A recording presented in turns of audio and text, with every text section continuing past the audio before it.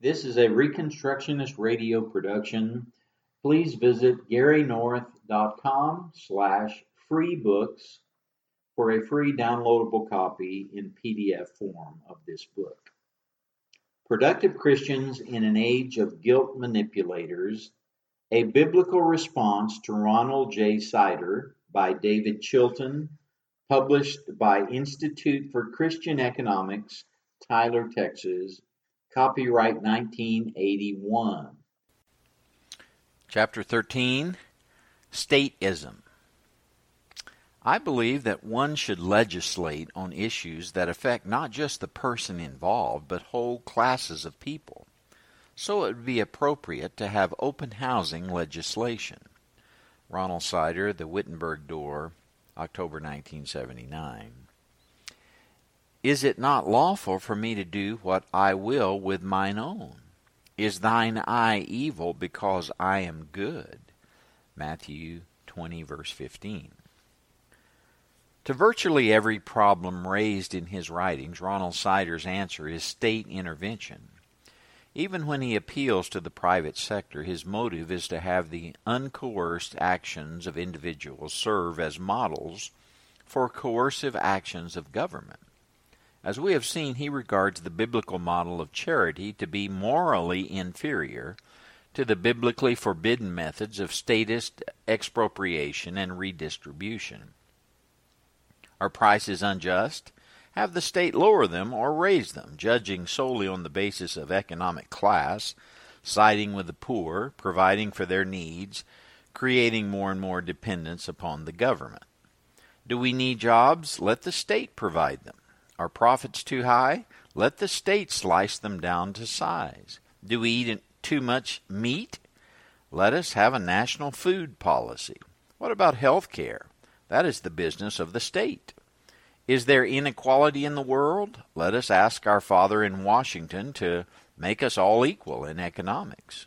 Of course, when other inequalities arise, not differences, mind you, but inequalities, the state will have to level them too, until, in the not very distant future, after the Third World War, justice had made great strides.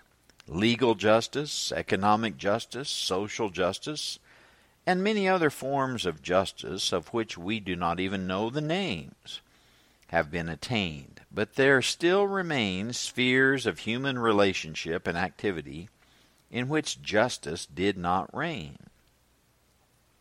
So begins L.P. Hartley's futurist novel, Facial Justice, in which facial beauty must be equalized. Facial beauty, to ensure that justice is complete. We may smile, but the possibility of it seems daily less remote. Where does the justice of statism stop? If we have abandoned the biblical limitations on the power of the state, there is no logical boundary to its activity. Of one thing we may be sure, if Hartley's nightmare ever comes true, it will no doubt have been brought about to a great extent through the tireless and diligent efforts of a dedicated group of biblical Christians, the evangelicals for facial action. The only functions allowed to the state by the Bible are defense of its people and punishment of criminals. To go a step beyond this is forbidden. Biblical law works to prevent power being concentrated in any one institution by creating and sanctioning many institutions, family, church, community, voluntary associations, and the state, all of which have legitimate but limited powers, all acting as buffers against the other powers in a system of counterbalanced authorities. Gary North writes, "No one institution should be regarded as sovereign outside of its own legitimate but strictly limited sphere.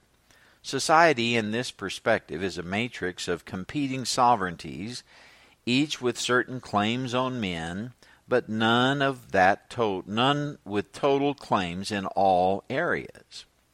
Statism is thus the infringement of God's limits on the state. It is sin, defined by the Westminster Shorter Catechism as any want of conformity unto or transgression of the law of God. For the state to fail to conform to God's law, that is, by refusing to execute those who should be executed, is stateism, because it is the state playing God by attempting to relax God's standards. For the state to transgress God's law, for example, by interfering with the price of mechanism of the market, is stateism, because the state is claiming omniscience and omnipotence over the creation. God has given the state certain legitimate and necessary functions, but ruling the world is not one of them. The state's only duty with respect to the market is to guard against and punish what the Bible defines as public crime, which, as we have seen, is not absolutely identical with sin. I may have sin in my heart in refusing to do business with red-haired people, but it is not a crime legitimately punishable by the state. God will deal with me. Again, if my prices are too high, the search for bargains will induce people to patronize the business of a competitor whose prices more closely are in line with the reality of the demand. God's imposed scarcity, Genesis 3:17 through 19, induces men to become less wasteful. The free market is free only with respect to state intervention. It is never free from the providence of God. And this is as good a point as any to consider Sider's objections to the free market and its alleged inventors, the 18th century economist. During the 18th century, Sider says, Western society decided that the scientific method should shape our relationship to reality. Since only quantitative criteria of truth and value are acceptable, more intangible values such as community, trust, and friendship became less important. Unlike friendship and justice, G and P can be measured. The result is competitive growth economy where winning and economic success, and they are usually the same, are all important. From the perspective of biblical revelation, property owners are not free to seek their own profit without regard to the needs of their neighbor. Such an outlook derives from the secular laissez-faire economics of the deist Adam Smith, not from Scripture. Smith published a book in 1776 which has profoundly shaped Western society in the last 2 centuries. Since the Keynesian Revolution, of course, Smith's ideas have shaped Western societies less than previously, but his fundamental outlook, albeit in somewhat revised form, still provides the basic ideological framework for many North Americans. Smith argues that an invisible hand would guarantee the good of all if each person would pursue his or her own economic self-interest in the context of a competitive society. Supply and demand for goods and services must be the sole determinant of prices and wages. If the law of supply and demand reigns, and if all seek their own advantage within a competitive, non-monopolistic economy, the good of society will be served. Owners of land and capital, therefore, have not only the right but also the obligation to seek as much profit as possible. Such an outlook may be extremely attractive to successful North Americans. Indeed, laissez-faire economics has been espoused by some as the Christian economics. In reality, however, it is a product of the Enlightenment. It reflects a modern secularized outlook rather than a biblical perspective. End of quote. Thus, in one fell swoop, St. Ronald lops the head off the mighty capitalist dragon. Minus the logical fallacies and historical errors, that's really quite an argument. I don't like capitalism. That aspect of his thesis is, in fact, unanswerable. Rather than tackle it, therefore, I will concede his victory and deal with the more vulnerable parts of his statement. Was Adam Smith a deist? That may depend on the definition of deism, a difficult task to begin with. If by deism is simply meant the absentee landlord view of the world, that God has nothing to do with it, then Smith was no deist, as can be abundantly proven by reference to his works. He certainly believed in heaven and hell and in God's providential and loving oversight of the world. As examples of the latter, consider these statements. Every part of nature, when attentively surveyed, equally demonstrates the providential care of its author, and we may admire the wisdom and goodness of God even in the weakness and folly of men. Thus, when they are oppressed by evil men, Smith says, the only effectual consolation of humbled and afflicted man lies in an appeal to a still higher tribunal, to that of the all-seeing judge of the world, whose eye can never be deceived, and whose judgments can never be perverted. Because of this, there is a final remedy for injustice. The justice of God requires that he should hereafter average the injuries of the widow and the fatherless, who are here so often insulted with impunity. I'm not defending Smith as an evangelical Christian. He certainly tended toward empiricism and natural theology, but deism is a rather ambiguous term and muddies the water with ad hominem arguments. If Smith was a deist, that alone does not invalidate his whole economic thought. Why, if I were to play dirty like that, I would mention that Sider's beloved Lord Keynes was an atheistic homosexual with a marked taste for young Tunisian boys, which proves that his economics is fallacious. As for the charge of the laissez-faire economists care little for intangible values, incidentally all values are intangible, such as community, trust, and friendship, the answer is to read them. Adam Smith's The Wealth of Nations assumes the existence of the moral order provided by Christian culture. For him, the growth of wealth was not in the least incompatible with concern for the welfare of others. But he also knew that such an atmosphere required the rule of law. Commerce and manufacturers can seldom flourish long in any state which does not enjoy a regular administration of justice, in which people do not feel themselves secure in the possession of their property. Whatever may be said against him, he did not, in contrast to both Keynes and Sider, advocate theft as a matter of public policy. He saw community, trust, and friendship in terms of lawful behavior. Sider's confused argument against the view that supply and demand must be the sole determinant of prices and wages seems to imply that the biblical perspective requires some other determinant. What would that be? He offers no scripture for this, understandably, since there is none, but simply asserts it. His position, of course, is that the state must be the sole determinant of prices and wages, but that view cannot be supported by the Bible. Sider is simply using the arguments of a socialist demagogue, attempting to use the church as a means to increase the oppressive power of the state. When it suits him to use a superficially biblical argument, he does, but he is by no means tied to Scripture. The law of supply and demand has no ought about it. It cannot be repealed or contradicted by any government action whatsoever. The law of supply and demand always operates. It is inescapable, since God's imposed curse of scarcity is inescapable. If the government raises the price of an item, it creates a surplus of that item. Why? Because demand falls. Fewer people are willing to pay the higher price. If the government lowers a price, it creates a shortage, because consumer demand rises in excess of the supply.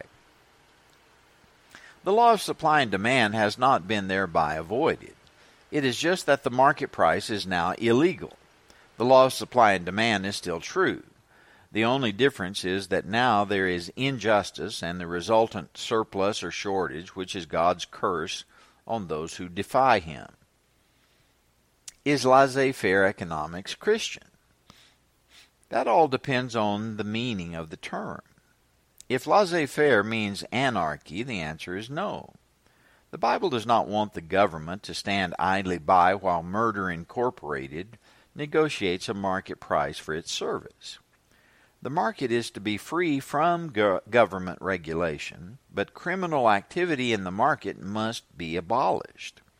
Laissez-faire, in the Christian sense, means that the state enforces God's laws and leaves men free to make choices.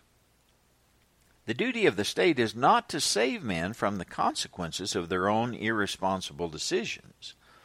The duty of the state is to guard men from criminal activity. This is not to say that the free market is paradise, or that the concern in Christian economics is only freedom from price controls. What we desire is a Christian commonwealth wherein the choices of men will flow from devotion to the glory of God. But we are saying that such a culture will not be produced by attempting to legislate men's scales of value. The state must punish lawbreakers and protect the law-abiding. The culture itself can be transformed only by the regenerating and sanctifying grace of God. The state is not the agency of regeneration. And in spite of Sider's contempt for the invisible hand, let us remember that he would replace it with the very visible armored fist of a coercive state. He would substitute bureaucratic compulsion for voluntary exchange. The whole point of the invisible hand thesis is that the only way of determining equitable prices is to allow free men to make free choices. Contrary to popular myth, producers do not set prices. Consumers do. Every time you buy or do not buy an item, you're casting a vote on its price. You aren't the only one voting, certainly, but you are voting nonetheless. The producer wants as much money as possible for his product, and the buyer wants as much product as possible for his money. The price will thus tend toward a point at which the supply will equal the demand. There will be neither shortages nor surpluses. If a producer makes a mistake of producing a good for which there is insufficient demand at a price which would reward the producer for producing it, he will see his mistake in the loss column and will either redirect his investment entirely or find a way to produce the item at a lower cost, enabling him to sell at a price which consumers are willing to pay.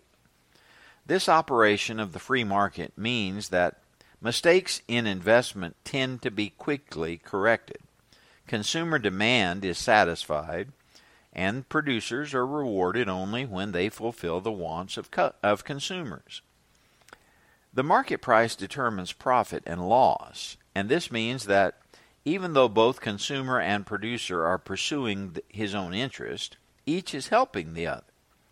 The producer supplies what the consumer wants at a price the consumer is willing to pay. And the consumer tells the producer he is on the right track by rewarding him with his payment for the product.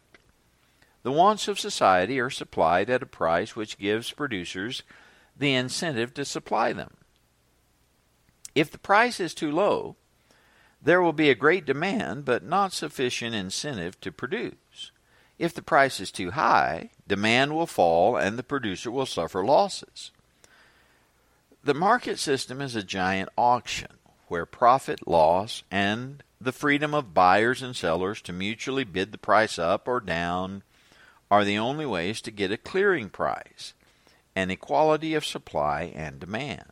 Any tampering with the machinery by a non-market factor, whether it be a syndicate's protection racket or governmental price control, will inevitably disrupt the system. The reason for this is that God curses disobedience. Statism cannot succeed, for God's word and his word are against it. We will now examine some of Sider's statist proposals and see how God's curse is inflicted upon them. Price controls. Let's say the government decides that the price of milk is too high. Instead of $2 per gallon, it should be only $1 per gallon.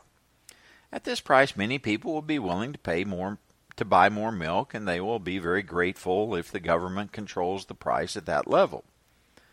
But many of the milk producers will be unable to sell at that price because their costs of production are too high. They will drop out of the market and the supply of milk will fall drastically.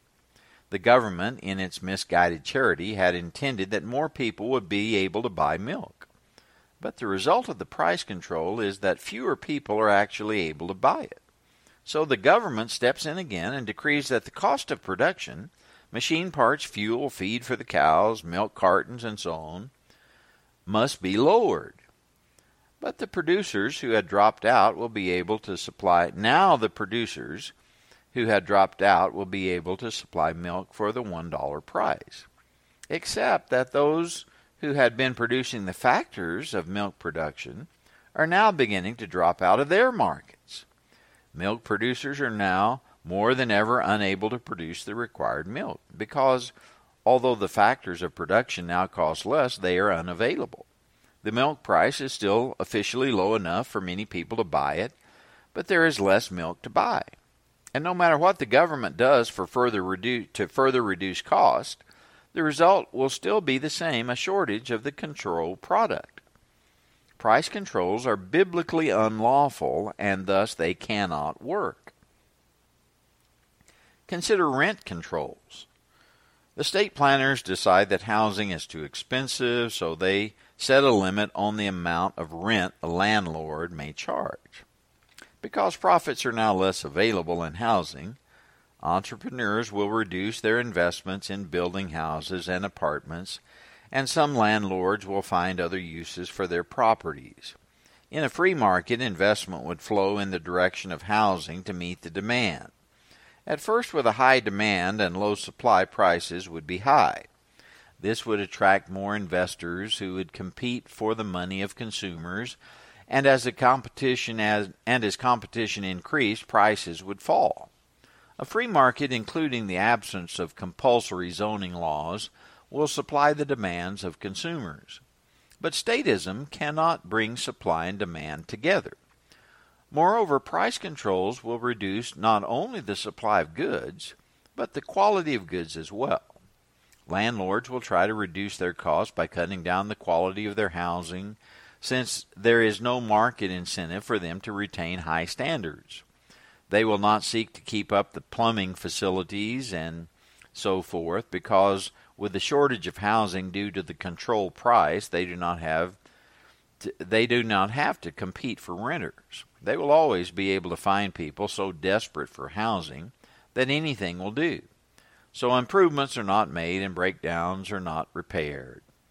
If costs are prohibitive or losses are high, many landlords will simply disappear, abandoning their properties altogether. This is happening daily in New York City and many other cities. The planners do not intend any of this, but it has happened again and again. It will always happen. God curses those who disobey Him. Their plans cannot succeed, not in the long run. Sider writes constantly of just and fair prices. What is a fair price? Where are we to go for an authority which can infallibly determine a fair price? Personally, I think a just price for my book would be around $50. But you don't think so, and the publisher figured you wouldn't. So I scream about this obvious injustice. The notion of a just price is based on the fallacy of intrinsic value, that there is a specific quantifiable, objective, and eternal market value in a good or service. Sider holds to this view and complains that one pays much more for a haircut in New York than in an Indian village, but it probably is worth no more. This utterly meaningless statement is supposed to produce guilt in New Yorkers, but that is the extent of its possible use. For the customer in New York, the haircut is worth more to him than he pays for it. If it were not, he would take the risk of having his wife do it instead. If cider means that barbers in India are as technically proficient as American barbers are, he may be right, but that has little to do with the variations in price between the two countries. As we noted in Chapter 1, exchange takes place because each party values the other's good or service more highly than he values his own. This means that value is not intrinsic. Value is imputed. Each of us forms consumer preferences on a scale in his own mind. With changing conditions, these preferences also change. Men's preferences cannot be measured in money or anything else. They can only be compared. Whenever you make an exchange, you do it in terms of your scale of values, deciding if a certain good is worth what you must give up for it. Meanwhile, the other person is doing the same thing. And if the exchange is completed, that means that each of you valued the other's good higher than you did your own. If the goods were truly valued equally, there would be no exchange at all. Neither one of you would be anxious to buy or sell. You exchange because you would rather have the other good than that which you trade for it. This means that there can never be a just price, but prices can be just. Prices are just when there is no fraud or coercion in the market, when God's laws are obeyed. It follows that a price set by the government must always be unjust. Instead of allowing free men to buy and sell in terms of their own scales of value, the state applies coercion, necessarily backed by potential violence, in order to force people to comply with its arbitrary justice. Always this is done in favor of one class or pressure group against another, in direct violation of God's command. You shall do no injustice in judgment. You shall not be partial to the poor, nor defer to the great, but you are to judge your neighbor fairly. Leviticus 19:15. How does Cider get around that verse, seeing that it condemns his class warfare ambitions? He answers, the God of the Bible is on the side of the poor just because he is not biased. That is slick. Must be a gift. Minimum wage laws. In one of his most amusing statements, Cider defends minimum wage laws against those who stand for the biblical mandate of personal charity. Personal charity is too arbitrary and haphazard. This is Cider. It depends on the whim and feelings of the well-off. Many needy people fail to meet those who can help. Proper institutional change, that is, a minimum wage, on the other hand, automatically benefits everyone. Again, to be repetitious, such statist intervention is completely unbiblical. God's law commands personal charity. If we do not obey God's word, with regard to this command, God promises to destroy us. Biblical law is the standard of righteousness. But now a new prophet has arisen, a new word. He tells us that God's law can't get the job done. God's law is not only morally inferior to statism, but it is also too arbitrary and haphazard in practice. More than this, the specific example of a proper means of charity is the minimum wage law, which automatically benefits everyone. Cider is guilty of either ignorance or duplicity, but in any case, he is not telling us anything about justice or compassion. The minimum wage law is unjust and serves as a powerful tool of statist oppression. When the state does not intervene into the market, all those who wish to work will find jobs. Labor is always scarce. At some price, producers will hire labor. Unemployment is a limited and temporary phenomenon. But when the state mandates a minimum wage, that suddenly changes. Each employer must now pay his least productive workers this wage, plus the legal fringe benefits, which amount to 25 to 35%. At the present minimum, this is 1985, of $3.35. We've come a long way, baby, haven't we? This means that the marginal worker cost his employer well over $4 per hour. Thus, no one whose productivity is lower will be employed. The minimum wage law creates institutional unemployment where people who are willing and able to work are legally prohibited from selling their labor at its market value. Hans Sennholz points out that at least 3 million idle Americans owe their unemployment to this labor law. Teenagers and uneducated, unskilled minority workers are its primary victims. I'm sure it's more than that now. It is striking that this law is spoken of as just by a man who claims to be on the side of the poor. It automatically benefits everyone. Everyone, that is, except employers who must cut production because of the rising cost, consumers who are hurt by the lower productivity and higher prices, and especially the poor who are legally unemployable. But there is hope.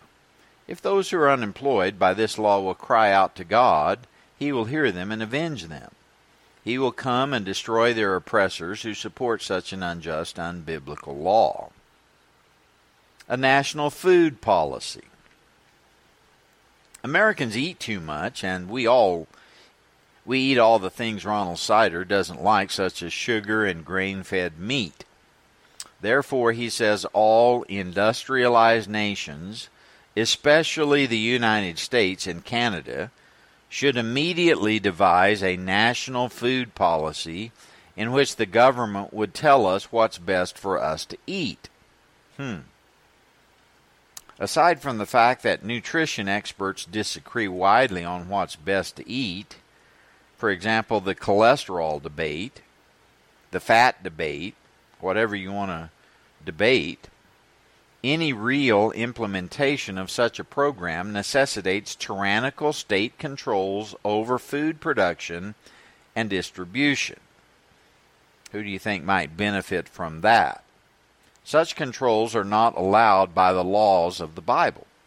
Any yes, but arguments are invalid and demonstrate an unwillingness to submit to biblical law. It is true that some people do not eat good food. That's no argument for disobeying God's law by giving the state the power to change their eating habits. Some people do not brush their teeth. On Sider's principles, we should enact laws, provide free toothpaste and brushes to every citizen, and send bureaucrats to each home every morning and evening, armed with dental floss, unwaxed, of course, to enforce oral hygiene on the public. Dental justice for all. Smile. Sider does not appeal to Scripture for this plan. Instead, he says, Norway has proven that a national food policy can make a difference. No argument on that point. Norway, one of the most heavily socialistic nations in the world, is in deep financial trouble. Norway suffers the highest production cost in the whole world at this point. Its social welfare system eats up about 55% of its gross national product. Every industrial worker receives high government subsidies. Shipbuilders are subsidized to the tune of $10,000 per year.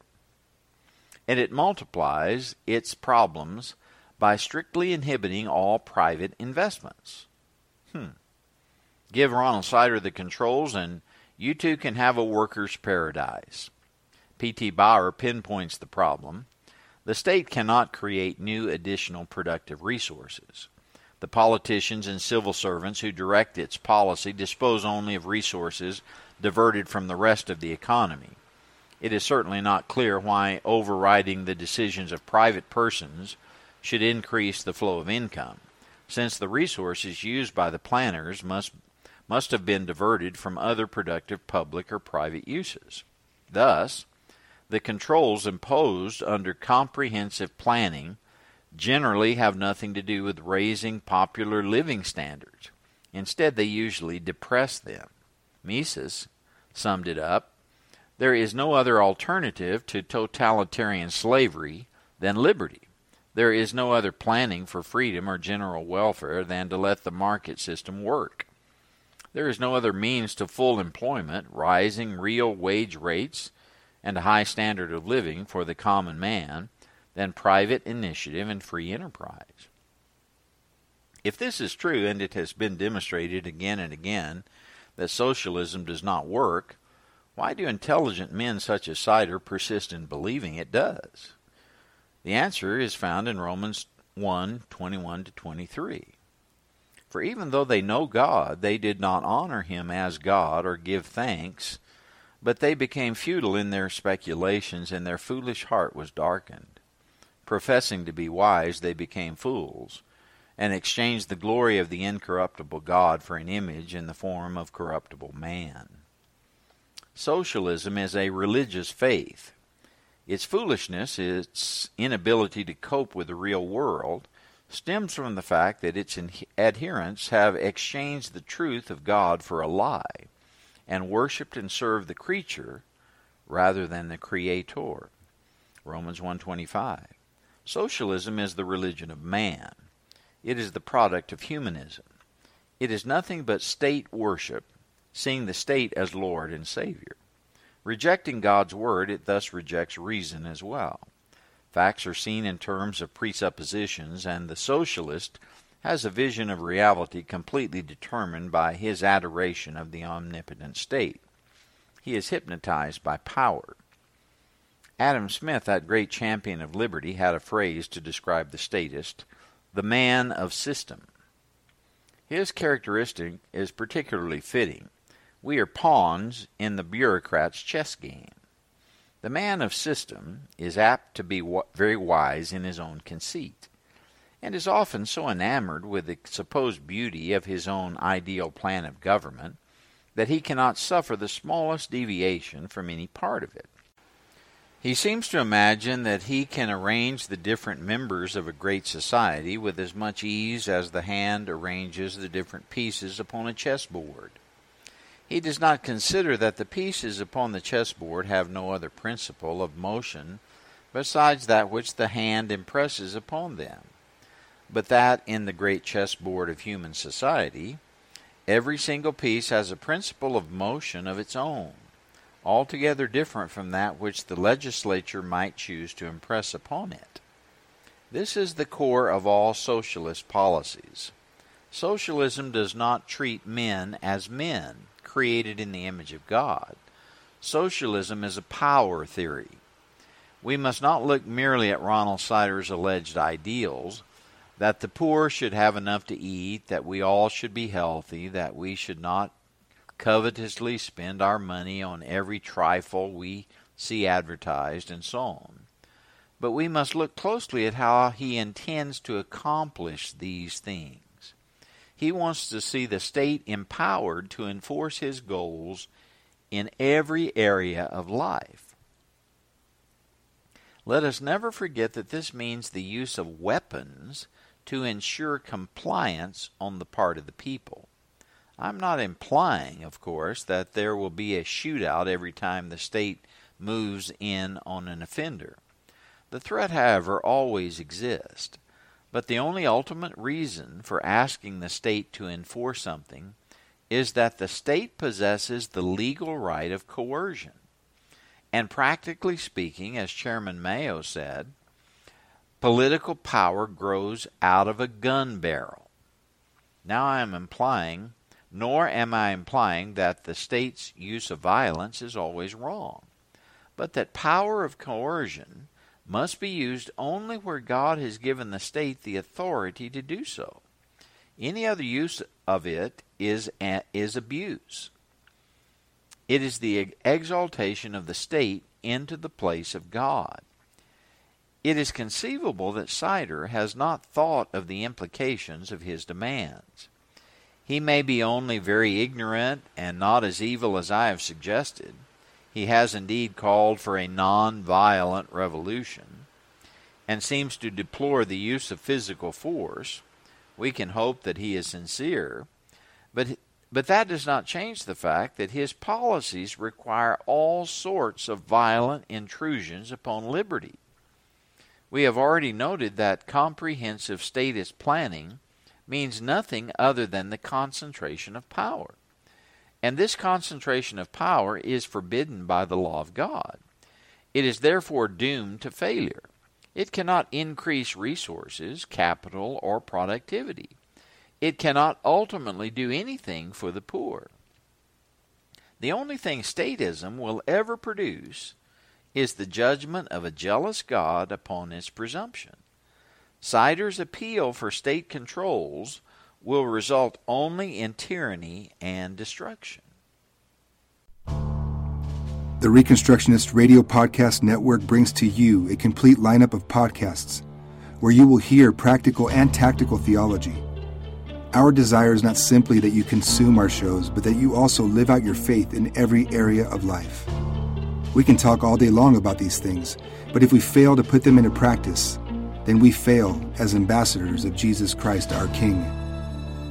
Subscribe now to your favorite Reconstructionist Radio Podcast Network shows, or you can subscribe to the Reconstructionist Radio Master Feed, where all of the content we produce, including the audiobooks and audio articles, will pop up as soon as they are available. And don't forget to visit ReconstructionistRadio.com to volunteer as a narrator or to partner with this ministry financially.